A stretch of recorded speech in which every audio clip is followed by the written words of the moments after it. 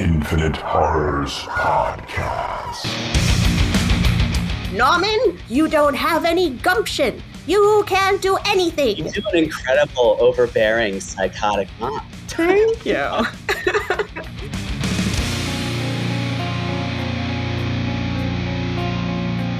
Psycho! Yippee. We both love it. It's so good. Every time I watch it, I just remember how much I love it. When you first saw Psycho, did you know the twist ending at the end before you saw it?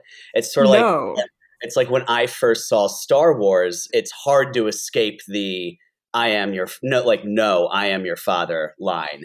You know what I mean? So you kind of go into the movie having that twist somewhat ruined for you, but not that it really matters, you know?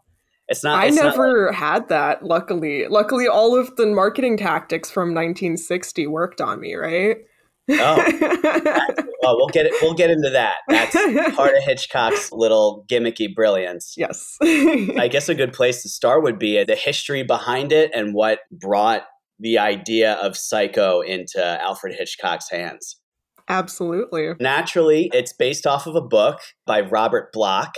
Robert Bloch is typically a weird fiction, science fiction, dark fantasy writer, and Psycho was really a big deviation from most of the stuff he did in that it was this grounded psychological thriller. The book came out about a year or two before the movie. The movie was in 1960, and the book itself, it's loosely based upon the murders of Wisconsin serial killer celebrity Ed Gein. But it's important to mention that Robert Bloch specifically said that he was more inspired by Ed Gein's upbringing than his murders, and Alfred Hitchcock was more inspired by the actual horror of his actions, at least like from what I've read. Themselves. So it's interesting that they have a little bit of a different inspiration from this horrible mass murderer. But that always interested me, especially because I think that makes a lot of sense with the story of Psycho. Norman Bates is definitely not like Ed Gein to me, but it is a story of how these people come to be. Yes. And I will just set up how I view this entire story. I think it is a tragedy in 3 parts. I think it's one of the saddest stories written, but is just so good at doing what it does there, balancing the horror and the tragedy of this story. Where do you find the tragedy in the story? Like I said, it comes in 3 parts. So first we have the tragedy of like this horrible abuse of a child and how he goes through that completely isolated and alone, and that causes him to have his mental illness. And then we have the tragedy of the murders.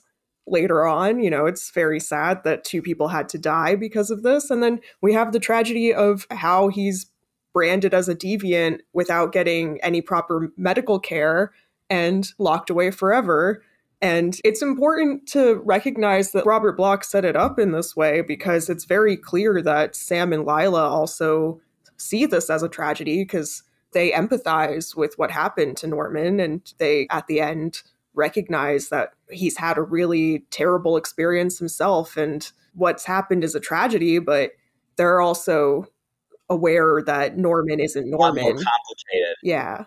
I think it's a very, very complex and layered story for how short and concise it is. It's brilliant, honestly. It's one of my favorites. For any of our listeners who haven't seen Psycho, which would be fine, you should go see it immediately. Or read the book. It's not as long a read as I thought it would be. Oh, it's very short. If you got the edition I got, it's about 170 pages, give or take. But for those of you who haven't seen it, I think a real quick synopsis would do. Story starts out, at least in our film, because we'll focus on the film, with a young woman named Marion Crane. Crane, keep that bird reference in the back of your mind for later, because there's always tons of little bird references here and there, Alfred Hitchcock. And while we're talking about Hitchcock, not in the gotta duck from these crows type of birds, but same love. We love a good bird metaphor, right? And I will mention that one of the faults I find in the movie is how they set up Marion the book, right?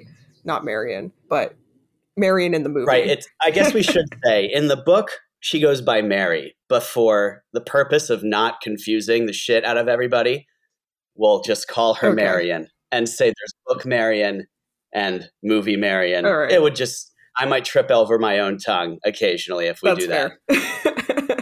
But yes, I would like to just quickly point out that the book is much stronger at setting up the background of Marion's motivation and why this whole sequence of events starts. Because in the book, she has a really rough upbringing. She has to deal with an ailing parent. She has to deal with supporting her family herself. She has to give up college. She has like just blow after blow after blow, not a very charmed life.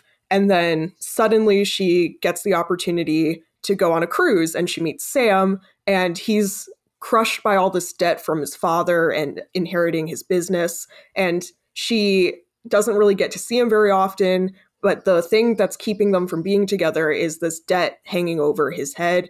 So when we get to the catalyst of starting all the action, when she decides to steal the money from her boss's client, that 40 grand, there's this anxiety of, wow, my life has been terrible. I sympathize with her plight. Yeah, it makes more sense to me. I mean, I guess that's the big difference between, novels and movies, is that in the novel, you really get the inside view of what's going on in her head, kind of the gears that moved in a way to prompt her to commit, stealing $40,000 in 1960. That's a lot of money. That's a whole lot of money right now. In 1960, I mean, we could do quick numbers for inflation, but I won't. But just, take my word for it. That's a good chunk of change. But in a film, it would be a horribly boring thing for her to have like an exposition dump for a scene explaining like, well, back in the day, my mother was ailing and I had to put everything on my life on hold. And I mean, that's understandable. I know they only have so much time, but after revisiting the book for the first time in a very long time, now that I'm much older than the first time I read it, there was this new sense of how much the nonchalance of just, oh yeah, I guess I'll just decide to steal this. There wasn't really like the same level of anxiety that comes across and like the same level of like, this needs to happen. There's no really other choice for my happiness. It just feels so much. Either I take this money or I'm doomed to this the rest of my life. Exactly. I guess it's like static place. Yeah, I guess it's like low stakes to me. But that is the only issue I think I have with the movie, because honestly, it's my second favorite movie adaptation of a book so far that I have seen. Wow. Second favorite. Right after Scanner Darkly. So, Oh, beautiful. Oh, great. Yeah. But yeah, I think one of the ways that the movie comes through is just in its pacing. The pacing is very similar to the dramaticism of the book.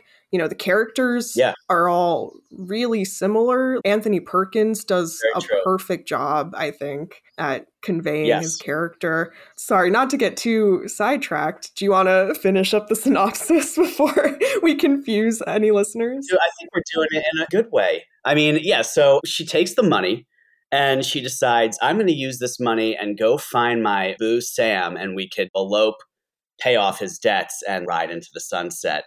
So she takes this money, and something that the book and the movie do really well is give you the inner monologue of her anxieties of getting caught. Mm-hmm. They do it in different ways, and we'll go over those different ways later. But for the sake of just getting through the synopsis so we can get into the nitty-gritty, I'll refrain. We'll push forward. So she gets this money, and she decides, it's getting late. I'm getting sleepy at the wheel. I need to find a place to rest so I can get to the end of this journey and into better days. And so she decides to stop at the Bates Motel, which proves to be the worst decision she's ever made after stealing the money, perhaps. So she gets to the Bates Motel and it's empty. There's nobody staying there at the time. And a funny little man named Norman Bates comes to greet her. And in the book, he's described as middle-aged, overweight, balding, kind of meek, kind of diminished, very insecure, clearly beaten down by some unseen psychological force. Well, I mean, I feel like initially he's just a very lonely, sad man, and I think In my head, I picture Norman Bates from the book as more of a Peter Lorre character than an Anthony Perkins Sure. character, but I know that I told you that I don't think an audience would empathize with the unattractive, awkward, creepy Norman from the book as much as they would empathize with the very attractive and charming Anthony Perkins, who still manages to convey the personality of Norman Bates very accurately and very, very well with immense nuance. Like, even talking about the switching between all of these characters that, one person has to play when you're dealing with the spoiler alert, Norman Bates is suffering from multiple personality disorder because of his traumas, and his quote unquote mother, who is in fact his dominant personality, kills Marion and the PI who comes to look into her death later and then is subsequently caught. And we'll talk about this, but I really want to get into some of the nuance, because when we talk about Norman, we're talking about three characters. We're talking about child Norman, adult Norman, and then the dominant mother character. And I think one of the best things that Anthony Perkins does is he really changes his face every time he switches. And one of the best examples I can ever give you is the scene when Arbogast is questioning him. And he's very clearly in child Norman form because he's doing the subtle teasing. He's like eating candy. And then when he's lying, he does the childlike thing where he goes, no, and then like immediately retracts and goes, yeah, I guess, yeah. But then he like every time he wins his lies or gets away with his lie, he does like a duper's delight little smile. A little like shading grin. Yeah. Yeah, but that's what kids do because they don't have the control to hide the joy of getting away with a lie. And you see duper's delight in a lot of body language from getting away with lying. And I think it's such like these little subtle things that really put you into that character. And oh my God, it's just so great. Yes. Anthony Perkins is an incredible actor, or was. Sorry. He passed very a while sadly back. from AIDS. He had a very tumultuous life, I think. He was very clearly a part of the LGBTQIA plus community, but, between the fear of being outed by tabloids and the ridicule that came with that in the mid-20th century, in the 50s and 60s, as well as just the immense shame he felt for those feelings. He married a woman, he had kids, he always had boyfriends and like rendezvous, but he very sadly got sick and died of AIDS, and it's a tragedy in itself. So who better to play such a tragic character? Right. Oh man, Norm Bates in the film has this really beautiful line about how we're all in our own little prisons that we're born into. It's sad knowing the personal history of Anthony Perkins to hear him say a line like that. Someone who really was caught and trapped in his own prison, unable to really be himself because of the world he lived in at the time. Yeah, and just to add to the history of this time period for cinema, we're in the Hays Code era. From the 30s to the 60s. I think it officially ended in 68, but the repercussions weren't really gone until the 80s. The Hays Code, for anyone who doesn't know, was a series of rules for how film is supposed to be shot and what is supposed to be shown on film. So you couldn't have any crime in a positive light. And there were a lot of rules about showing crime. You couldn't show law enforcement in a bad light. You couldn't show drugs and alcohol unless it was integral to the plot. You couldn't have nudity or sexual overtones. And a big one, you couldn't have anything that showed a low standard of life, including the quote unquote amorality of homosexuality, right? And to give you an idea of why this was happening, one of the other rules was you can't show any Christian clergy or ideas of Christianity in a mocking manner. So we're in a very conservative religious mindset. And it caused a lot of the tragic queer characters that we see in cinema. But I think that really comes through here at the end when we hit the third part of the tragedy, when the system that he should rely on for help ultimately fails him, right? And Norman is aware of this from the beginning. I mean, one of the first things he says to Marion is when he first switches into the mother character and we see that shift in tone from their initial dinner conversation. It's because she suggests putting the mother in a home, and he gets extremely offended. And he's like, one of those places, do you know what goes on in there? And understandably, it's not a nice place. And he's aware of, he and his mother character, because I'm sure that adult Norman is also aware of this, recognize that it's a bad place to go. It doesn't help you. It only hurts you. And yet we come full circle at the end when he winds up in the exact place he was trying to keep his mother out of. And not only that, becomes his mother fully. And so his mother winds up there anyway. Yeah. They were still shocking people in the brain pretty liberally at that time, you know, just to numb you out. It wasn't really a matter of fixing you as Put it you was away to, you know, from public view, just like Nellie Bly went undercover to show us back in the day. You ever see that Geraldo Rivera special he did? He went to, gosh, I think it was Bellevue mental facility where like all these kids were just naked, wandering the halls aimlessly, covered in their own filth. You know, just pretty deplorable places. Not places of healing. No.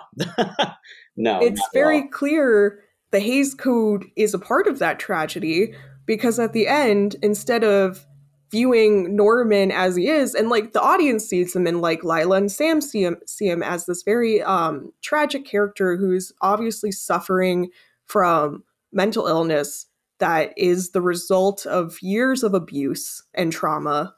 And instead, we have this very dramatic 12 Angry Men style exposition of his entire past. And then it's explained away because he's a sexual deviant, because he's a transvestite. He's not a transvestite. He's suffering from multiple personality disorder.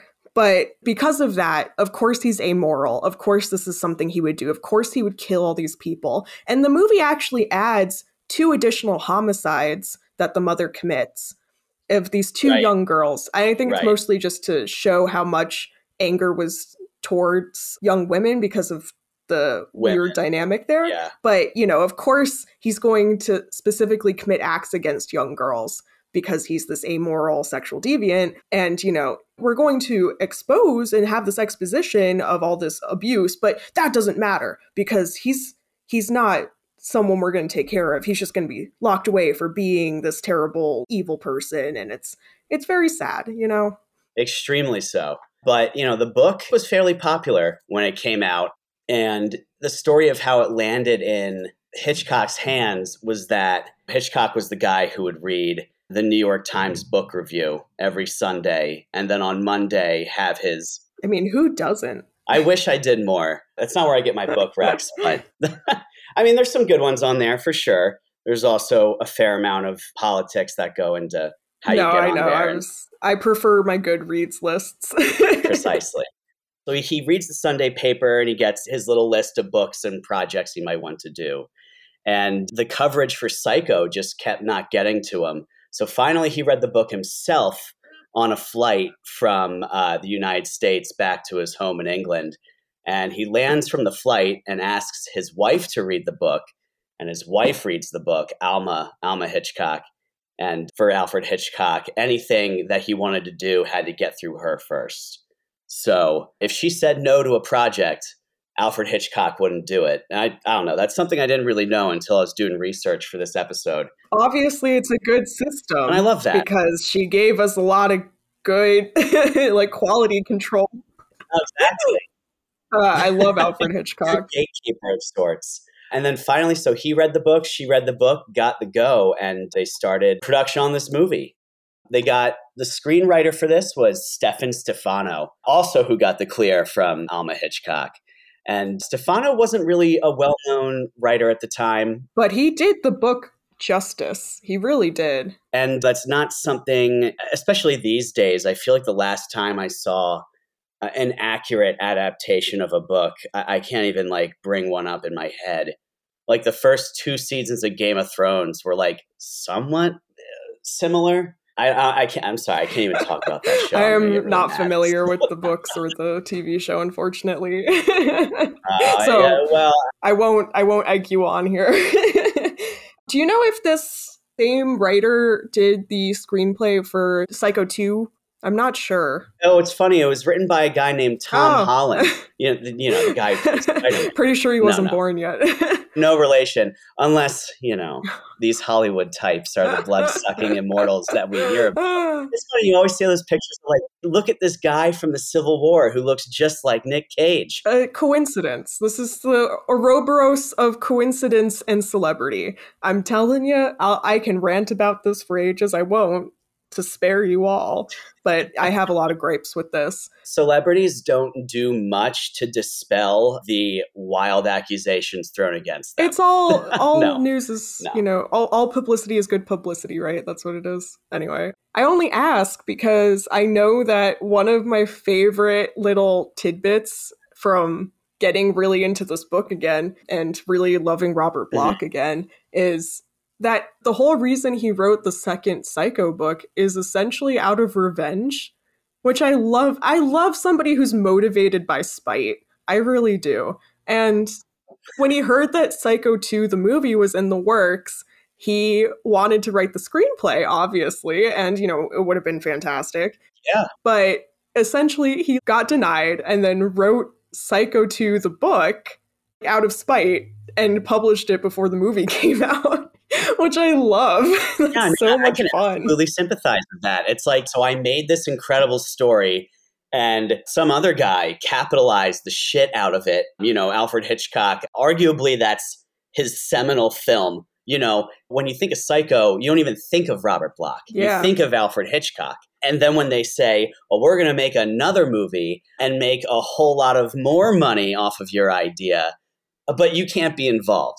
And so, like you're saying, I was like, fuck it, I'll write my own book, and good on him. Have you ever seen the movie Gentlemen Broncos? No. What's that about? With Jermaine Clement. It's essentially this. It's like a child who's an aspiring sci-fi writer submits a screenplay to a competition hosted by his favorite sci-fi writer. And then the sci-fi writer hasn't written anything useful in a while, so he steals this child's novel and rebrands it as his own. And that's all I can think of right now from the way you're describing it. Hey, poor guy. Writers in Hollywood are scared sometimes to send their work out because they think, well, what if that manager or producer takes my idea and changes it? And that's why you have two Armageddons in the same year, Armageddon and Deep Impact, or you have Dante's Peak and The Volcano. You assume maybe someone took an idea. Very much unlike Troll 1 and Troll 2, which are unrelated. Nilbog. But I think we should definitely think about revisiting Psycho in the sequels, both the books and the movies, Absolutely. and see how much their vision for the secondary chapter of this story changes, Yeah. Because I think that would be fun. I genuinely have not seen those movies or read those sequels, and I should. I don't know what stopped me up to this point. It's funny there are sequels in the first place because, when Psycho came out, critically, it was kind of not panned, it wasn't it wouldn't be the equivalent of a 0% on Rotten Tomatoes today. But famously, the New York Times reviewer at the time said it was a bomb. Well, critics Hays did not Code, it's not really... No, right. All their little fragile sensibilities. Psycho did a first for a lot of things. It showed more skin on naked bodies than movies had in a long time. I don't know. I feel like the 20s were quite out there. That was a big push for the conservative movement of film. It was just... No, right. But then the Hays Code, to redact what I said, since the Hays Code, fair. There was plenty of boobies flapping around and naked men twirling about in the 20s. But since the Hays Code, Psycho was an aberration in how shocking it was to people. A famously fun little trivia bit about Psycho is that Psycho is the very first movie to feature a toilet, a flushing toilet, even more so. The scandal. Which the absolute scandal. I can't recover from this. I think I have to... I want my money back. I want my money back. Can't buy shower curtains. can't close my bathroom door, have to stare at it, can't flush my toilet. It's all trauma from this terrible movie. This toilet has destroyed the minds of our youth, and years of public school brainwashing has been undone by this film. And a lot of people point to Psycho when they talk about the first slasher, but, there are other early slasher-esque films. I mean, like, I think about 13 Women, at least, and, like, the kind of implied killing of people in some earlier films. But, between Bernard Herrmann's beautiful score, which obviously inspired Reanimator and, like, a lot of other things. But, Bernard Herrmann always knocks it out of the park with just how emotive his music is and how much it adds to a scene. I don't think there's a more iconic sound than the strings of the knife coming down. Like, everyone uses that as a horror trope now because it's so iconic. But that mixed with the 7 days of shooting that shower scene, and just the perfectionist angle of that without being exploitative, as opposed to some other slasher films we see, right? It's conservative compared to the book, right? Yeah, the book is actually much more violent than the movie is. And much more sexually charged. Yeah. You get his inner monologue when he's doing his Peep and Tom shit. Well, there's that, but it's also specifically set up in the book to show how afraid of women he is because of the values his mother instilled on him. And, like, the book very much explains that he's afraid to touch Marion. He is so afraid to be near her, and the whole act of peeping on her is extremely shameful and only something he can do when he's drunk. Yeah, that's the other difference. In the book, Norman is a wild alcoholic, and that's kind of like his segue into... It triggers his blackouts. It triggers his transference of personality from timid little Norman to... Well, it makes sense, right? Because when he's stressed out, he wants to drink. And when he's stressed out, his dominant personality, which is going to protect him like a mother, comes through and takes over. Because this is a woman who has shown immense domination of her child. She isolates him. She instills all these fears, fosters this very unnatural connection that brings us the iconic line from the movie. Well, every little boy's best friend is his mother. It's this very clearly unhealthy relationship. And it's because of that he never grows up. And you see this because of the dialogue from the book, but also to an extent the movie. But it's like you don't have any gumption. You can't do anything. That was an incredible imitation. That was really well done. Thank you. Norman, reading those books about those Incans? I love the voice. Actually, the voice... an incredible, overbearing, psychotic mom. Well, I guess that means I shouldn't have kids, right? But, in the movie, the voice of Norma, the mother, is actually 3 uncredited voice actresses as well, which I think is fascinating. And, Anthony Perkins wasn't even there for the shower scene because he was doing another shoot in Europe, I believe. Mm-hmm. But it's this, like, overbearing, like, you can't have your own person. Everything you do is wrong. Everything you do is weak. Like, it's very clear how he has gotten to this point. That overbearing mother trope isn't just evident in Norman in the movie. That theme is planted in earlier in the film really well by the screenwriter and Hitchcock. There's a couple parts, one where Marion and Sam are together in the very beginning in their hotel room. Marion's half naked, Sam's half naked, they're getting hot and heavy, and they're talking about what they're going to do when they go on a date. And Marion's like, oh, I'll cook you a steak and we can have dinner. And the picture of my mother will be on the mantelpiece. And that is there on purpose because it's kind of like mother watching over this date of hers. And then to mirror that, the first time we see the mother in the film is her silhouette overlooking the motel and Marion from the window. High up moms looking down, watching their kids. For instance, the owl. To follow that up, Hitchcock's bird metaphors as well as his camera angles, one of the best manipulators of the audience perspective, of all time, right? But the changes from the high camera angle to the low camera angle when we experience shifts in Norman and how he feels, because he's always small when he's a boy, and he's always looking down on everyone when he's the mother. And then we get those birds of prey that come with that shot in the background of, the very predatory mother and the dominance that exudes and the dramatic lighting. Right. For you listeners, next time you watch this movie, pay close attention to the birds in the shot. Exactly. When Norman's speaking. Because when Norman is more timid and Norman is Norman, the birds that are around him are all these kind of like regular old birds, I guess, seed and bug eaters. And then when the mother takes over, the camera, again, the angles change, and predatory birds that like linger over Norman like his mom must be in his mind. And it's really brilliant stuff. I mean, Hitchcock was a meticulous planner in terms of everything that was in the shot. For instance, Marion's moral descent is visually shown when, before she steals the money and you see her half naked, she's wearing a white bra and a white slip. And then after she steals the money, she's wearing a black bra and a black slip. And, it's very on the nose, but that's the sort of visual symbolism that Alfred Hitchcock was all about. And he inserts that kind of stuff in all his movies.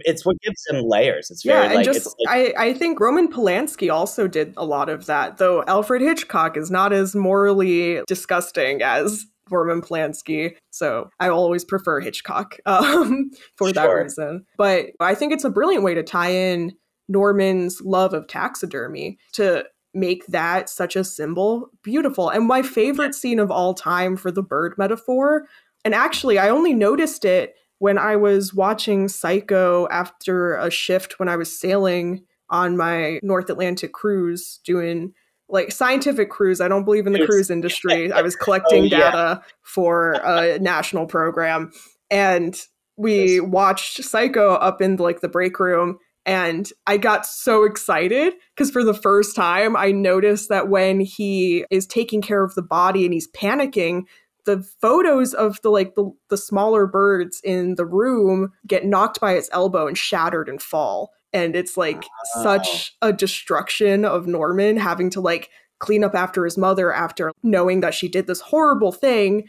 And multiple personality disorder, he doesn't understand that his mother is just a figment of his fractured psyche. He truly believes that this mother, who he is very attached to because of this abuse, did this horrible thing, and he has to protect her from that horrible fate of being in an asylum. Right. And again, ultimately doesn't work, because at the end, she fully takes over because Norman cannot handle the stress of being caught for murder, being put in an asylum, and, then the mother never ends her abuse because then she pins it all on Norman and gets mad that he thought that he could turn her in.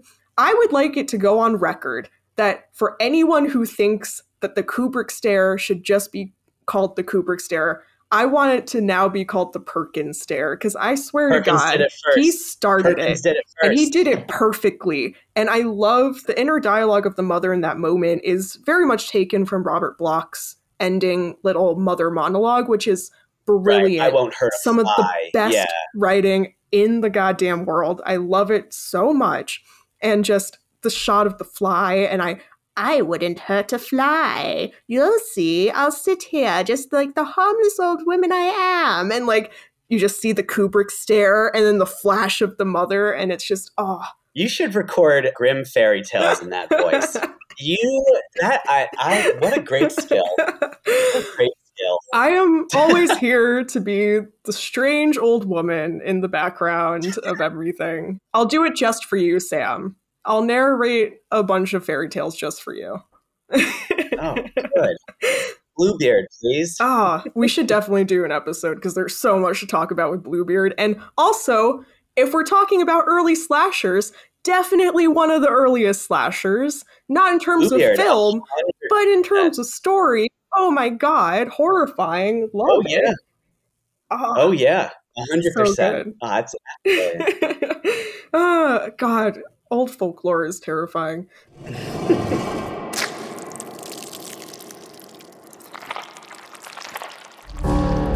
Today's episode of the Infinite Horrors podcast is brought to you by Exalted Funeral, the one-stop shop for all your imaginative needs. At Exalted Funeral, you can pick up the latest issue of Infinite Worlds, Infinite Horrors, or any other zines available to satisfy your otherworldly and gruesome desires. Yes, and for all you tabletop adventurers tuning in, take your next campaign to the darkest reaches of the mind with Exalted Funeral's rich variety of dark fantasy, horror, and occult-based scenarios.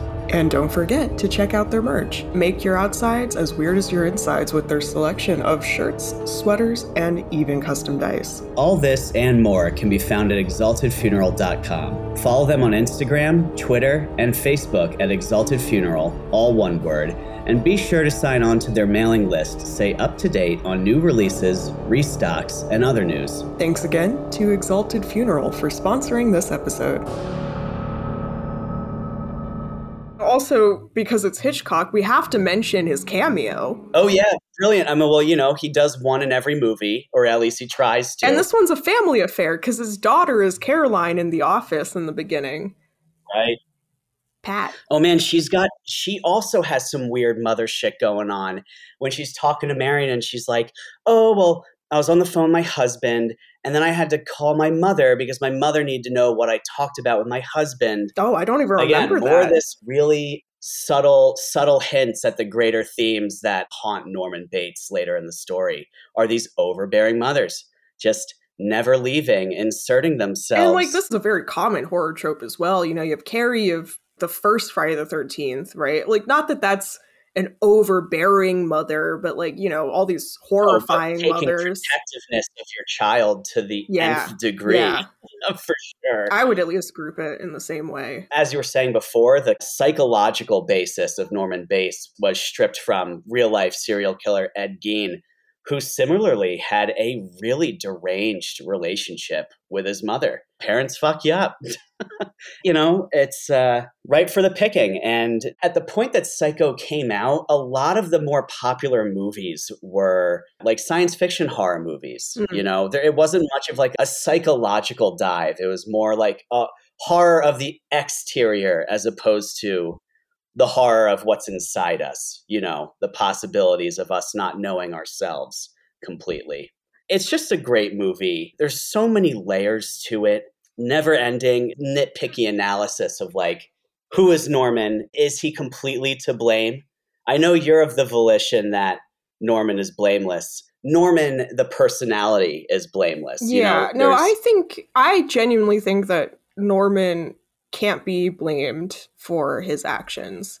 I also believe that his mother, though, right? Like, I think it's solely his mother, and I think that started with the suicide, and I'm calling it a suicide because I think the mother personality became rooted in him around the time he committed the first murder. Because I don't think Norman is capable of murder. I think that only his mother is, and that's like psychologically abusive. I'm actually not sure if she was physically abusive, but I wouldn't put it past her. She was nuts. I think that her personality is the only one capable of murder, and I think that Robert Bloch pays attention to the suicide note for a reason, and I think it's a true suicide. That's my theory. I could be wrong. This is an opinion, but that's how I view it, and I think that it's very much a part of his fractured personality early on. And I know you disagree with me there. Well, no, I guess the big thing is like, is it nature or is it nurture? Did he have this within him from the beginning? Was he pushed too far? Is it a mixture of both?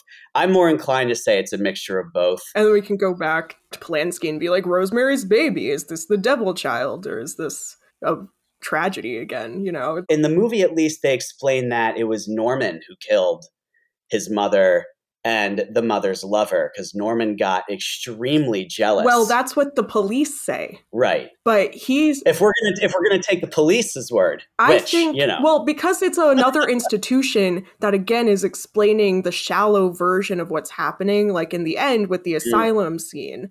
The way that Norman saw it, he wrote a suicide note. His mother was writing that note.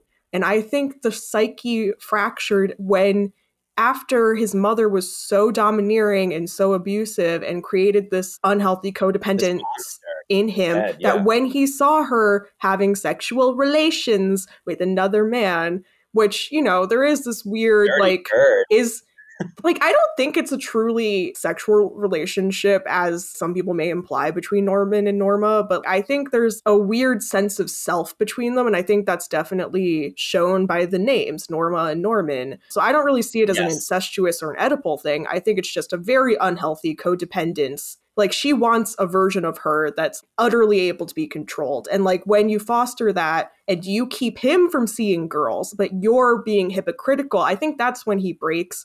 And I think that's when the mother that he's used to that's not hypocritical takes over. And this is another reason I think that the suicide note is a true suicide note. Right. Well, the quote in the movie that he says at some point is, "A son is a poor substitute for a lover." Yeah. You know, I absolutely see your point. It's assuming that when mother has taken over, Norman has no agency. And I completely agree with you. But was mother present? And I guess we never know this. It's sort of like what we have to gather for ourselves and kind of assume is whether or not mother was present when Norman killed his mother and the lover, or if that's the moment that created mother in him. To keep her alive, he had to fracture his mind and create her in his head after he had murdered her. Yeah, he definitely didn't understand that she was dead to begin with, you know? It's it's complex, right? And I think that's open for interpretation. So again, I'm in the camp that thinks that walking in on them having sex was the fracture point. And then all of this happened because he wanted that physical presence of her to be there because, you know, even though she's in his mind, he also needs the physical presence of his mother because he believes she's still alive because she was just stuck in that box for so long, you know, like I had to get her out of there, you know, and he was in that hospital for ages. And, so if you're of the camp that this all fractured afterwards in order to deal with the death, I think that's also backed up by the book and the movie. I think it's just, which way do you lean? I'd be interested to see where every other fan of Psycho leans in this too. Well, the other thing is when he is Norman, when he's consciously Norman and he sees a dead woman on the floor in this bathroom, his instinct in the book is actually to be like, I gotta tell on her. Because he doesn't see his mother. He's like, she's oh my God, too far. She must have wandered off. She must be in the middle of the street somewhere. Yeah. In the book, these are the first murders, right? The other murders that the movie mentions hadn't happened. Like what we see in the book are mother's first murders. And he's like, holy shit, what do I do? And in the movie and in the book, and this is where I find Norman not to be completely, I do sympathize with someone with such debilitating mental illness that somehow in the maelstrom of your mind, you find it okay to kill somebody. But Norman finds it okay to help his mom get away with murder. And I think that's where I draw the line. And okay, Norman, yes, he's traumatized, and that explains his obedience to mom. But he still goes through with disposing of bodies because he's mom, completely controlled by his mother. I don't think he's operating on any independent thought. Even that desire to save his mother isn't because he genuinely loves her. Because can you have genuine love when you're essentially conditioned to make your mother the only person in your life and the most important person in your life because she's the only person in your life? Again, complicated questions, right? Different interpretations of this whole thing. I think he's a child. I think he never developed to have adult, independent, conscious thought. He's like one of his taxidermied birds. They're just stuck in time, just like Norman. You know, one part of Norman's psyche, you know, that child that never got to grow up and cut the umbilical cord from his mom. How do you deal with three separate people inhabiting one body when one of them's a serial killer? How do you do that? That would be a great sitcom. That'd be a great sitcom. If anything, let Psycho be your sign to go and start therapy if you've been on the fence about starting therapy, right? It's a wonderful thing. I couldn't agree more. I have a therapy appointment today. Examine your relationship with your mother. It's funny you mention that because the screenwriter, Stefan Stefano. One of the big reasons why Alfred Hitchcock was so interested in this writer in particular is because Stefano was so open about, back in the day, they used to call it analyzing. It was your psychoanalyst, Oh, yes. and you went to get analyzed. Back when all of us women had hysteria and our uterus would wrap around our brain. Well, he was so open about it in an age where people, there's less of a stigma now around getting help for your mental illness than there was back then. Back then, it was a significant stigma. People didn't really talk openly about this, but this guy Stefano was very open with Hitchcock about the process, and it helped, Sounds like a healthy man. Seems like it worked. Oh, right. 100%. And he was saying that his biggest subject with him and his therapist, analyst, however you want to call it, was him and his mother. So perfect. That's probably why he did such a good job. They always say, write what you know, which I hate because I like to write shit like dragons and zombies crawling out of the earth. And I don't know about that. Where are you hiding your dragons, Sam? Why can't I see them? I know. Where is your Shaun of the Dead little zombie friend in the shed? I have lots of little secrets in my closet. All my writing that won't see the light of day. A literal skeleton. In my basement. House on Haunted Hill, Part 2. Exactly. What else is there to say about Psycho? There's some fun trivia. To add to the whole mother trend, first of all, I can't believe we haven't mentioned this yet. Janet Leigh is Jamie Lee Curtis's mom, which I was surprised you didn't know until I told you, because one of my childhood crushes was Jamie Lee Curtis in A Fish Called Wanda. Oh my God. And obviously that means I know way too much about her life. And I know from some interviews she's done that she said that Janet Leigh really liked doing Psycho and it was a really big part of her. And likewise, Jamie Lee Curtis said that Halloween was a really big part of her and really was a big memory for her. Career defining movies for both of them. Except, at least Jamie Lee got out at the end and was the last girl trope instead of the slasher victim. Yeah. But, it's really cool that we see, a positive maternal influence in the actors here, right? We get a very good leading lady for a later very good slasher. So I love that. So do I. Oh, and I think we should definitely just quickly mention that the marketing tactics we had mentioned earlier, they were so good. They were incredible. Really gimmicky and, kind of how can they ever enforce something like this? So for those of you who don't know, Alfred Hitchcock was extremely protective of not having the twist of the end of the movie come out before people had seen it. He really thought the whole movie hinged on the scene where the big reveal. Lila goes to the basement and sees the dead mom. Norman Bates is Norma Bates, and etc. So he went to great lengths to try and protect this secret through their marketing campaign. And it's a good twist, so understandable. Like I said earlier, if you were to go into The Sixth Sense knowing, Bruce Willis, I guess if you're listening to this podcast, you must know that Bruce Willis is dead. So it's like going into The Sixth Sense knowing that Bruce Willis is dead. It would suck the life out of the climax of that movie. You have to get the true feeling of the twist at least once on your first watch. Just like the end of Friday the 13th, to bring that back. Yes. That was a great twist. And it got a lot of people to see him come out of the water. It's great. You need that on your first watch. Right. So the things that Alfred Hitchcock did was he made it a mandate that you couldn't go into the movie late. Well, that wasn't for the twist. That was specifically because they kill off Marion very early on within the first part of the movie. And if you missed that, he'd get mad at you. So, well, because that was a very novel thing at the time. They killed their star in the first act of the movie. Very unheard of at the time. So obviously he wanted to protect that, but also trying to hide the fact that Norman Bates was Norma Bates. They had an open casting call for Norma Bates. So amongst the Hollywood industry folks, there were agents approaching Alfred Hitchcock being like, I have the perfect woman for you to play Norma Bates. And he did this because he knows that Hollywood people, if they find something out, they'll spread it all around town, and a secret is no longer a secret very quickly. And I'm sure that that's probably what plays into the 3 uncredited Norma cast attributions, essentially. Yeah. And then also, he bought up all of the books that he could find to keep people from reading about the twist. Right. Which is great. This is also the equivalent to an indie film in its funding, because nobody wanted to fund this.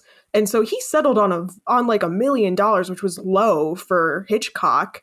And he shot it with his Alfred Hitchcock Presents TV film crew, which is awesome. Right. And I also love Alfred Hitchcock Presents. Yes. Very good show. Yeah, to your point, super low budget. I mean, I think the movie right before it was North by Northwest. Oh, so maybe? Good. Cary Grant. Which had an enormous budget. And then Alfred Hitchcock goes to Universal, who are the producers for the next movie, and was like, we're going to make a $1 million movie this time. Not even. I think it only got to like $806,000. And, from the producer side of things, they're probably like, yeah, that's nice. It better make a lot of money, though, because these low budget horror movies, I mean, especially back then, didn't typically make that much money. But Psycho ended up making, off of its $800,000 budget, I think it made $50 million in the box office, which is remarkable. Again, when you it was a fantastic film. Right. And like I said earlier, it wasn't critically loved, but the people loved it.